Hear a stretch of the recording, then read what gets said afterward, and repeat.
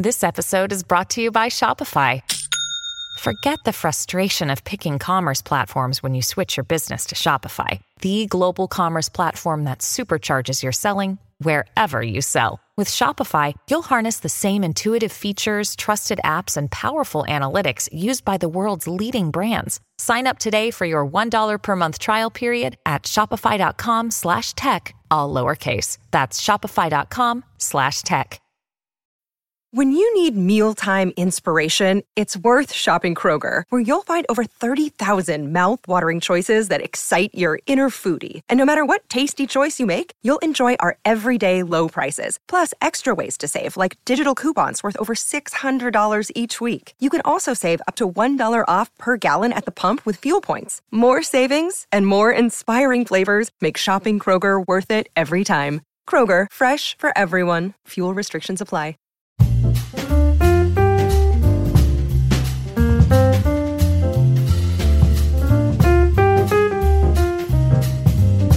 Hi, I'm Bobby, and I'm your friend who knows just a little bit too much about pop culture. Welcome to your weekly meeting of Pop Culture Fanatics Anonymous. If you were a kid between the years of around 1950 to the early 2000s, you might be well aware of the practice of getting in your most comfy jammies, pouring a bowl of your sugariest cereal, and becoming one with your couch as you watched hours of your favorite Saturday morning cartoons. It was a ritual, a tradition, a way of life. From Mighty Mouse to Scooby-Doo to The Weekenders, the Saturday morning cartoon was a pillar of the first 50 years of television's life and was fundamental to the life of the American child. Funnily enough, these cartoons also invited a host of controversy, whether from parents or from advertisers. For the month of April, we're taking a deep dive into the history of the Saturday morning cartoon, exploring some of the biggest shows from the era, and ending the month by asking the age-old question of what happened to the Saturday morning cartoon.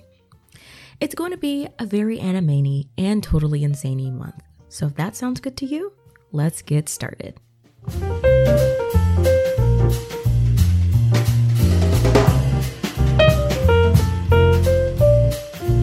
So this episode might not be as long as some others, and I always say that, and then the episode ends up being 30 minutes, but we're just kind of going to lay the groundwork of the Saturday morning cartoon, assessing what is the Saturday morning cartoon, what is not a Saturday morning cartoon, and where this all even came from. So let's start out by answering the question of what is a Saturday morning cartoon. A Saturday morning cartoon was mainly characterized as cartoons from networks, so your ABCs, your CBSs, your NBCs. They weren't particularly categorized from cable networks like Nickelodeon or Disney. Like, it wasn't, television didn't quite look like that in the beginning years of the Saturday morning cartoon. Like, Disney Channel didn't become a thing until the 80s. Nickelodeon didn't become a thing as we know it until the early 90s. And Cartoon Network, again, it didn't show up until around the late 90s. So those constructs of like cable cartoon channels were not a thing in the early 50s. It was just like ABC, NBC, and CBS probably.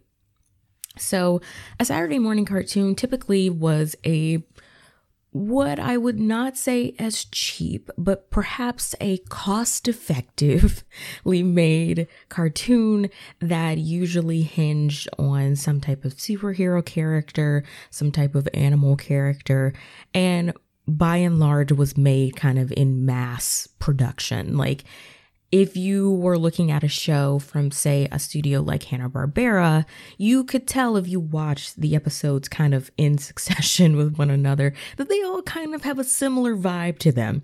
Yeah, the story might change from episode to episode, but they're very simple. They were animated in kind of a assembly line process, and they were able to produce a lot of content in 1 week for cheap, pretty much. So what is not a Saturday morning cartoon?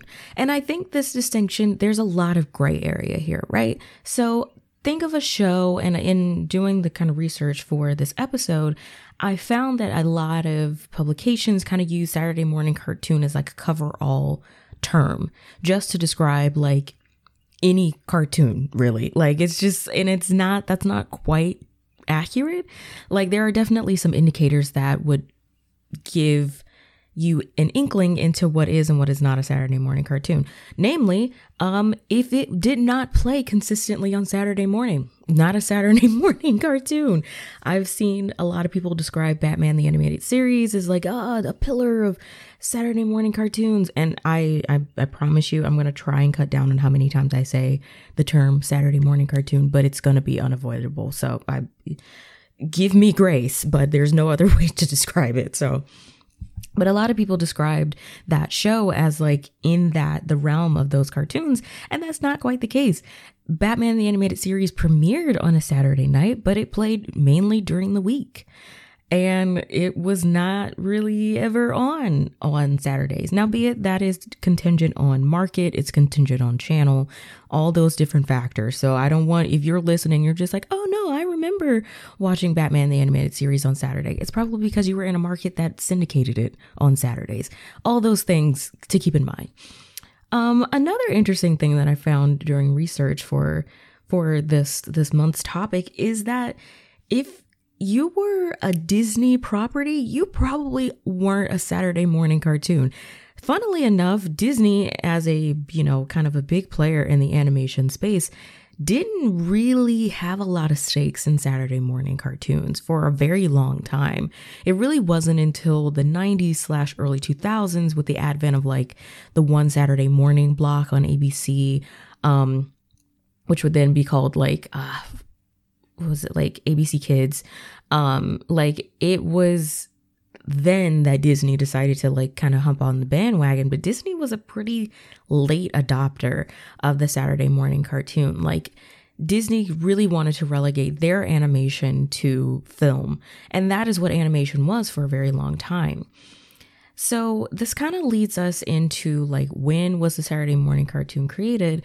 And it comes in the early 50s. So television as a construct, as an idea, has been around since around the 1800s is when the idea of television was beginning to bubble up. The idea of transmitting images via tube to millions of people has been in the lexicon for almost, 200 years now. But the physical manifestation of television didn't come until around the 1920s, the late 1920s, around like 1927.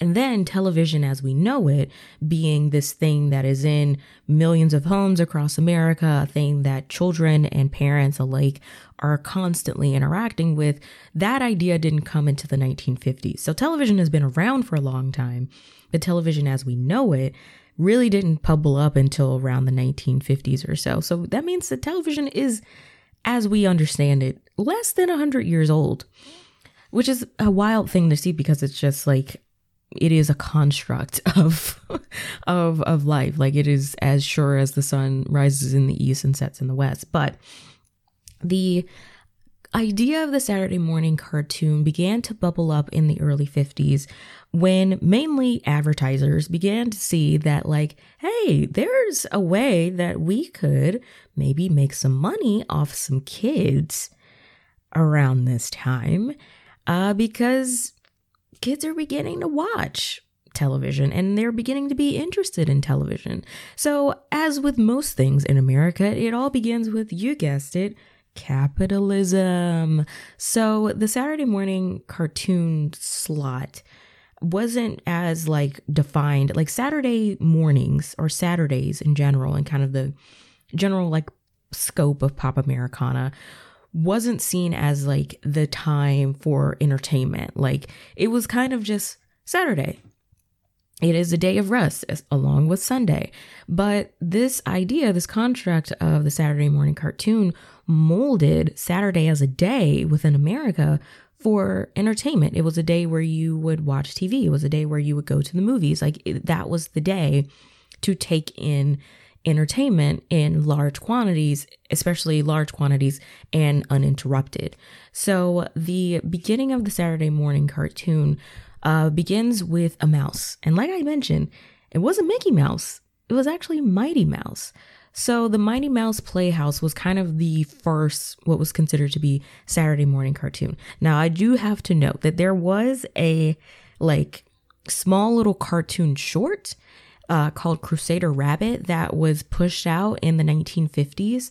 And it was seen as the kind of the first stone thrown in the pyre of Saturday morning cartoons and just kind of cartoons in general made for television. Again, like I said, because television was new, animation was slowly trickling away from being something exclusively on the big screen to something made for the small screen. So that began with shows like Crusader Rabbit, Mighty Mouse, and then we got to see like kind of beacons of animation like the Looney Tunes and Bugs Bunny slowly trickling their way over to television as well. So it's funny because the Saturday morning cartoon technically did exist pre-1950.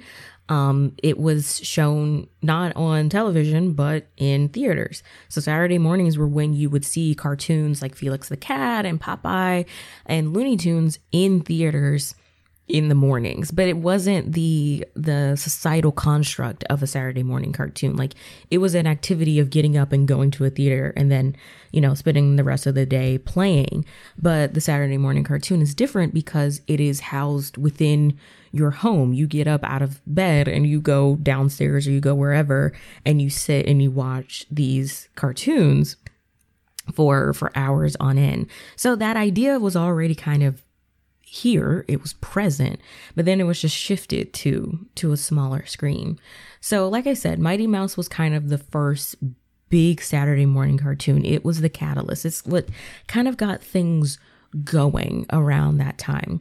And I will say, it's not like Mighty Mouse was the first thing ever made for children on Saturday mornings. Like, kids programming, mainly before this kind of big onslaught of animation, was live action actors speaking to like a group of kids and, like doing games or doing little like quizzes or things like that would directly lead into some type of advertiser or some type of product. It would be like, similar to like soap operas where it was like, this is sponsored by such and such, like whatever soap brand or whatever it is. If you didn't know, that's where the term soap opera comes from, because they were mini operas that were sponsored by soap and detergent companies. So just a little fun fact for you, just a little side note for you. So when Mighty Mouse kind of comes on the scene, it was almost like this kind of tester period. Like, Crusader Rabbit was kind of the inkling. It gave these television executives the idea of like, okay, there's something here. Children are responding in some way to these little like bits of animation on television. Let's keep going. So we keep going and we get Mighty Mouse, and then eventually the biggest kind of beacon of animation for television around this time was the Flintstones, which came around 1960. So the 50s was kind of this experimental time of like, okay, we're figuring out what works for these kids. What are they responding to? What are they not responding to? Really kind of building the foundation for what the Saturday morning cartoon proper would become. And them kind of realizing, okay, there is a place in the market to speak to these children via advertisers and these shows. So that's what we're going to do. We're going to present the show and then also present a product for them to want to be enticed to buy. And you'll notice that I'm mentioning advertising a lot because advertising and the Saturday morning cartoon almost kind of went hand in hand. Like, they were, one could say that a Saturday morning cartoon was just a vehicle for advertising. You wouldn't be wrong to assume that. They really do they work together. They had a very symbiotic relationship. And if you stick around, I hope you will, for the duration of the month, you'll see that advertising kind of is the catalyst for these shows, but ultimately was also the death knell for these shows as well, just with how abundant advertising was around this time. So arguably the biggest player by the time we get to the 60s, like I said, was the Flintstones, and that was produced by Hanna-Barbera. And if you know Hanna-Barbera, they produced the Flintstones, the Jetsons, Scooby-Doo, like all of these shows that are kind of iconic pieces of television from the 60s and 70s and into, around the 80s. Like, Hanna-Barbera was the studio when it came to television animation, especially for Saturday morning content. So we not only get like the idea of like reruns with the Flintstones, so the shows that would be premiering during the week would play on Saturday morning, but we also got shows like Magilla Gorilla and Space Ghost and all these other like kind of smaller properties. And one thing to note about Hanna-Barbera, and one thing that is very indicative of Hanna-Barbera, which I kind of mentioned at the top of the episode, is that Hanna-Barbera was able to produce and kind of be this big pillar because they were producing content in a very cost-effective way.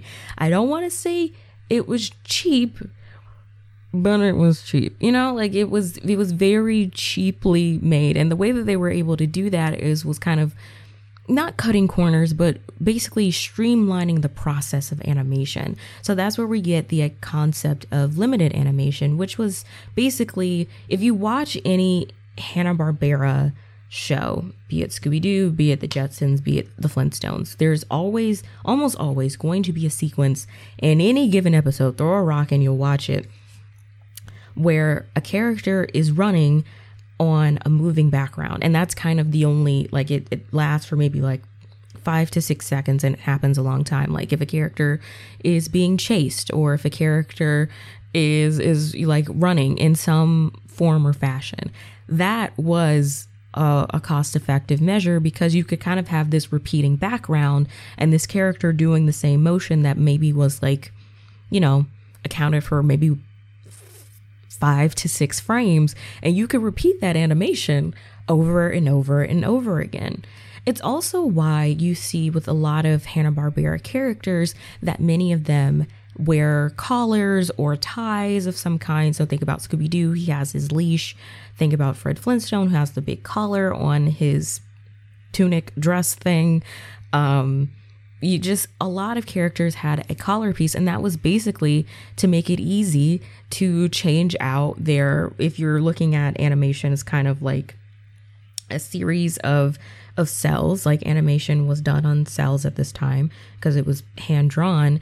If you have on one layer the character's head, you can quickly change out their costume. You can change out where their arms are. You can change out where their legs are, or you can change out what their facial expression is going to be. Like, it just makes it easier to keep one piece of the animation the same and only have to change maybe a facial expression or the lip flap, which is basically just the talking of the character. Those things really, really helped Hanna-Barbera and similar companies to be able to churn out a lot of content per week and not be completely run ragged. Now, this isn't to say that I'm sure animators from the Hanna-Barbera era weren't completely run ragged in a lot of different ways and were probably pulled into a lot of different places as far as how they had to animate. This fun fact comes from Collider, and they say, quote, Hanna-Barbera provided the lion's share of projects over the next 30 years from around the 60s onward, producing 249 individual cartoon series, which equated to about 1,200 hours of original episodes for television. That is a lot of television, and that is a lot of animation. So they had to use those measures to be able to create that much content for not a lot of money, even though it was cheap. It was cheap. I can't swing it. It was cheap.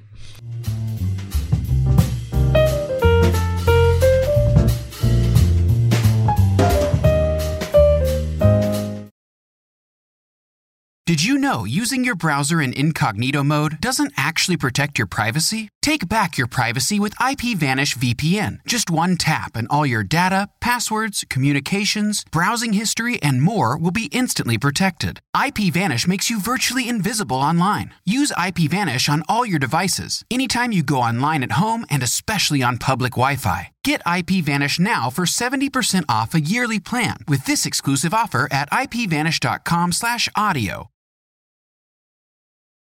So the 60s has Hanna-Barbera kind of being this main player in the television animation Saturday morning cartoon space. But then when we move into the 70s, animation experiences another kind of big jump, a big push. And that is from the like live action front.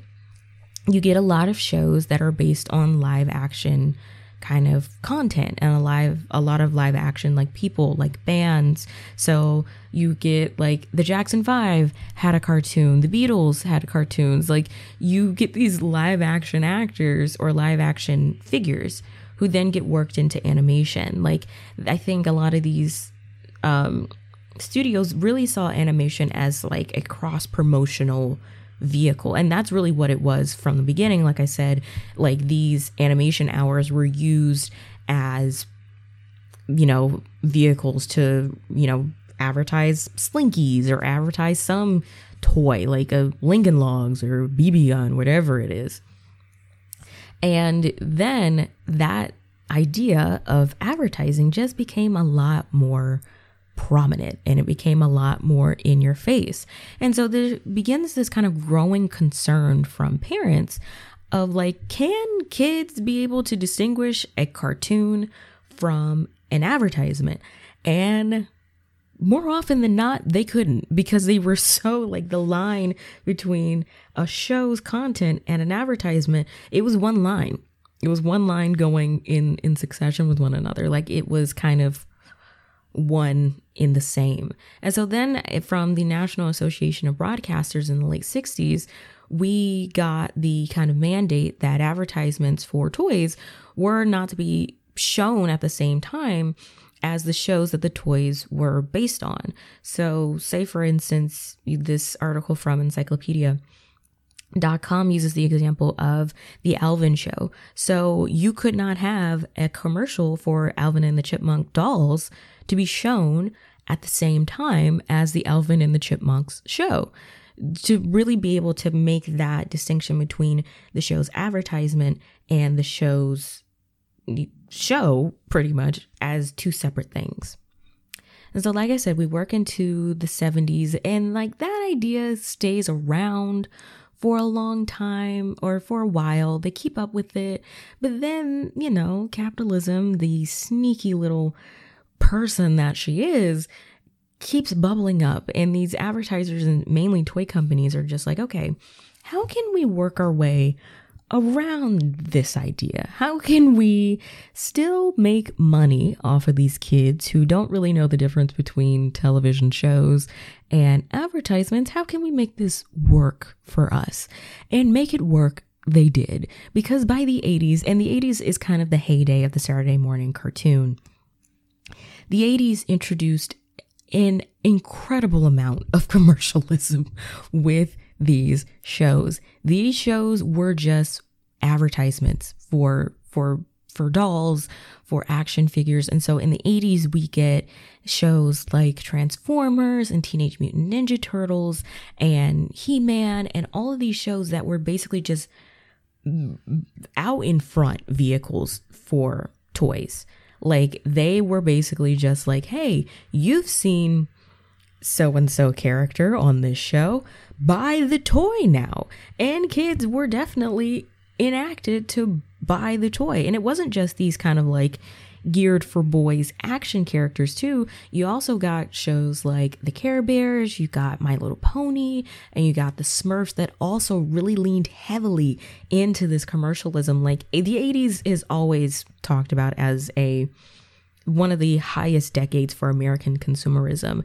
And that is not a joke. That was very much a thing that was going on, and that was happening, and it was a very big deal. Now I will say that because of the kind of growing concern from parents, that led to some more mandates, basically from the government to some of these networks, basically saying like, you got to put in some educational stuff for these kids. Like you can't just have shows that cater directly to them buying something. Well, let's teach the children too as well.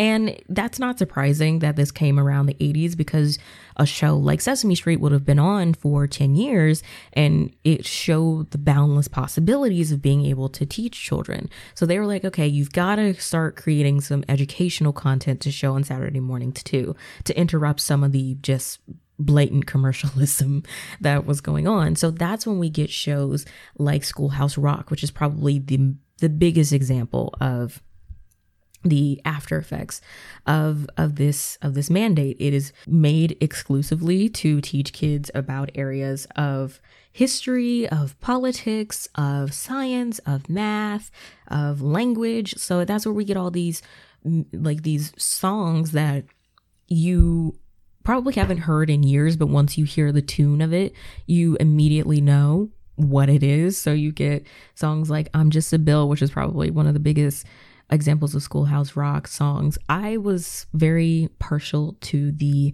Schoolhouse Rock like history songs. So like The Shot Heard Round the World, the preamble song, they're like, We the People, that one, love it. What else? Oh my gosh. There's another one that I'm completely blanking on. Mother Necessity, like all of these different like little shorts were put out in between these shows just to be like, hey, look at us. We are teaching the kids something. We're teaching them about history via song. So we are not just advertising to them. So that was basically what Schoolhouse Rock. And there was also like a body one that I think like explained like what different parts of the body does, and like all these little like kind of interstitials is what the word that I was looking for. These little interstitial shorts that were shown to give kids a little bit of knowledge in the middle of their toy commercials cosplaying as television episodes. So during this era, we also get the idea of kind of the infantilization of popular properties via television shows on Saturday mornings.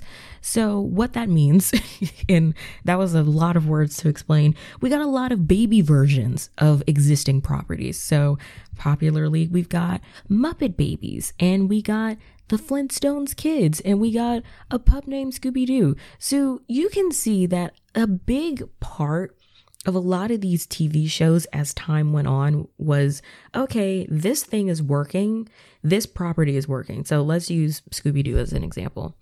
Scooby-Doo is a big hit.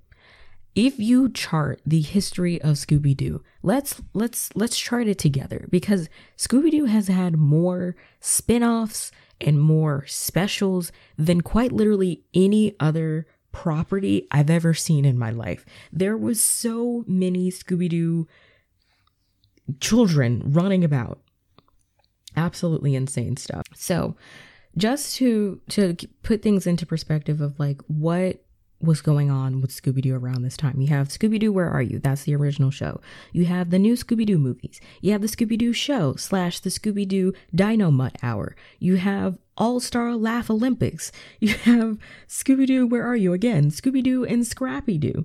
The Richie and Scooby-Doo show, the new Scooby and Scrappy show, the 13 Ghosts of Scooby-Doo, a pup named Scooby-Doo, What's New Scooby-Doo, Shaggy and Scooby-Doo Get a Clue, Scooby-Doo Mystery Incorporated, Be Cool Scooby-Doo, Scooby-Doo and Guess Who, and then we have Velma. That is the newest entry into the Scooby-Dooiverse. So that idea of taking one property, so Hanna-Barbera cost-effectively made Scooby-Doo. And then from there, they churned out like 15 other iterations of this one character.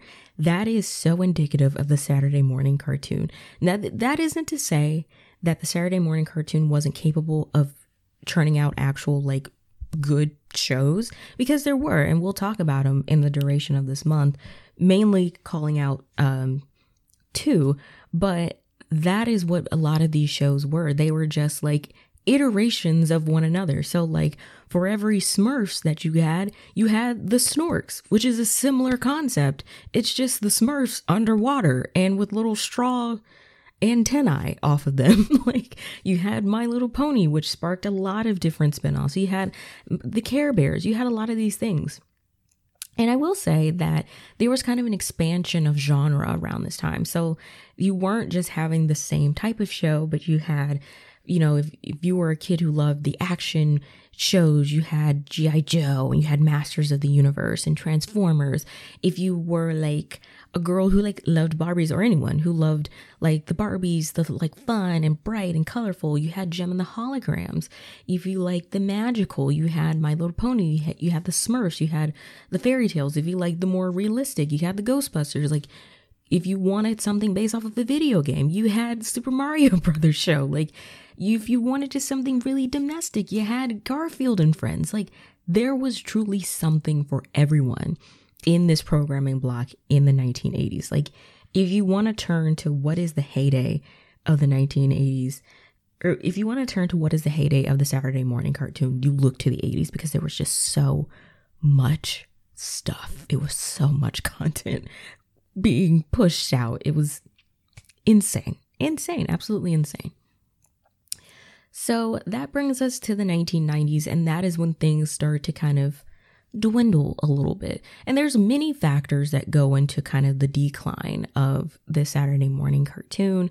It was a lot more government mandates, a lot of, you know, basically parent groups kind of up in arms about the content that their kids were being shown, and how, like, basically how much consuming was happening because of that.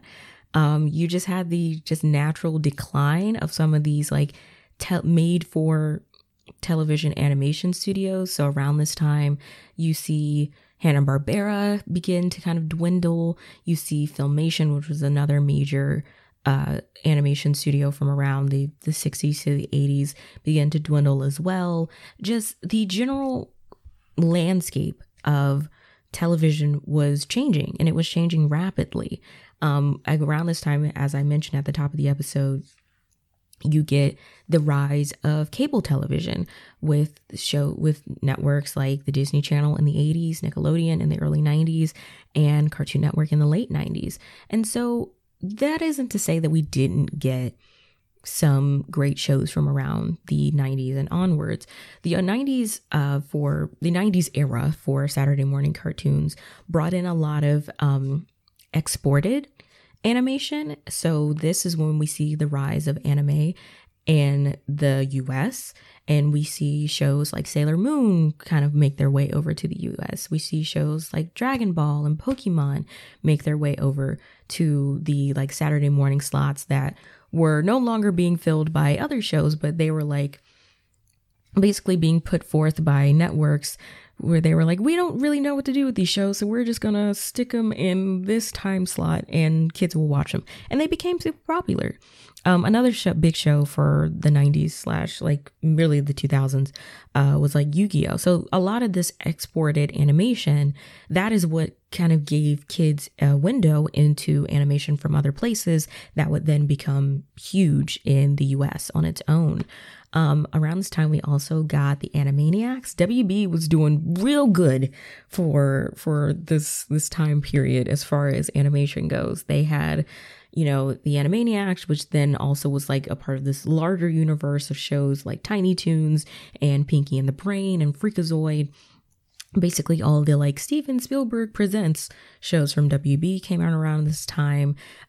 We got the superhero genre, which was a massive part of these Saturday morning cartoon lineup from the 60s onwards. And the reason why I didn't mention it is because that is going to be next week's episode, talking about all the superhero media that came from around this time. I didn't want to go into it a little bit too much because I didn't want to spoil it, but that is when we get shows like the X-Men, the animated series, which was a Saturday morning cartoon, not Batman, the animated series. And so then that kind of leads us in the 2000s, where the Saturday morning cartoon kind of dies. It goes away. It just, like I said, television was changing rapidly kind of in the background, and the idea of a Saturday morning cartoon just no longer fit within the construct of, you know, television pop culture. And then it just kind of went away. Like all of these networks and shows either pivoted to different content. They began to focus on, you know, their during the week content. The idea of television animation was also kind of morphing in a weird way. So it wasn't what it once was, where it was kind of this like destination television. There begins to be a big kind of swing back to live action programming. And so that ultimately leaves us with where we are today, where the Saturday morning cartoon is kind of not a thing like it was. Do they play cartoons on Saturday mornings? Yes, but the tradition, the practice of getting up and watching a new episode of television animation on a Saturday for like a 3 to 4 hour block was gone as we knew it. So I hope that gave a good enough overview of what the Saturday morning cartoon was and what it is now, which is not a thing. And I hope it made you a little bit excited for where we'll be going in the next month, just talking about cartoons pretty much. This is a cartoon month. I'm really excited. So I hope you enjoyed this week's episode, Afternooners. If you don't know, the Afternooners is my name for all of us. So if you made it to the end of this episode, congratulations, you're an Afternooner now. Don't forget to rate and review this podcast if you had a good time and it helps out the pod. You get to tell me how you're feeling about the pod, and I get that sweet hit of praise and validation that is my life force and keeps me going. If you want to know where else to find me on the internet, you can find me at The Afternoon Special on TikTok or Instagram, or over on Twitter at Hi, I'm Bobby, HIIMBOBBI. And if you're thinking, Bobby, I need to single-handedly bring back the Saturday morning cartoon to the children of today. They need to experience it. Bestie, I support that decision. And so I've put all that information for you in the description down below. When you're done with your Saturday morning cartoon crusade, you're welcome. I hope you enjoyed this week's chat and that you'll join me again next week for another cartoon-themed pop culture deep dive. Later days, friends. Are you a Marvel fan? Matt, you know I am. Jeff, I was asking the listener. Oh, okay. Yeah, I thought it seemed like a weird question because, we've been doing a Marvel podcast together for 9 years now. No, I was trying to grab the attention of all the Marvel fans out there for this ad. Oh. I thought it was weird too. You should definitely warn us. Good note, Ashley. Well, if you like Marvel movies and TV as much as we do, join us for the Marvel Cinematic Universe podcast. He did it again. Carlos King, one of the most sought-after executive producers in reality television. I am thrilled to announce Reality with the King, where we'll discuss all things reality TV. I have interviewed everyone from Nene Leakes, Teresa Giudice, and Kenya Moore. Each episode, we will rehash shocking portrayals, honey. Yes! Hilarious shade and all the drama. Reality with the King podcast is available wherever you get your podcast.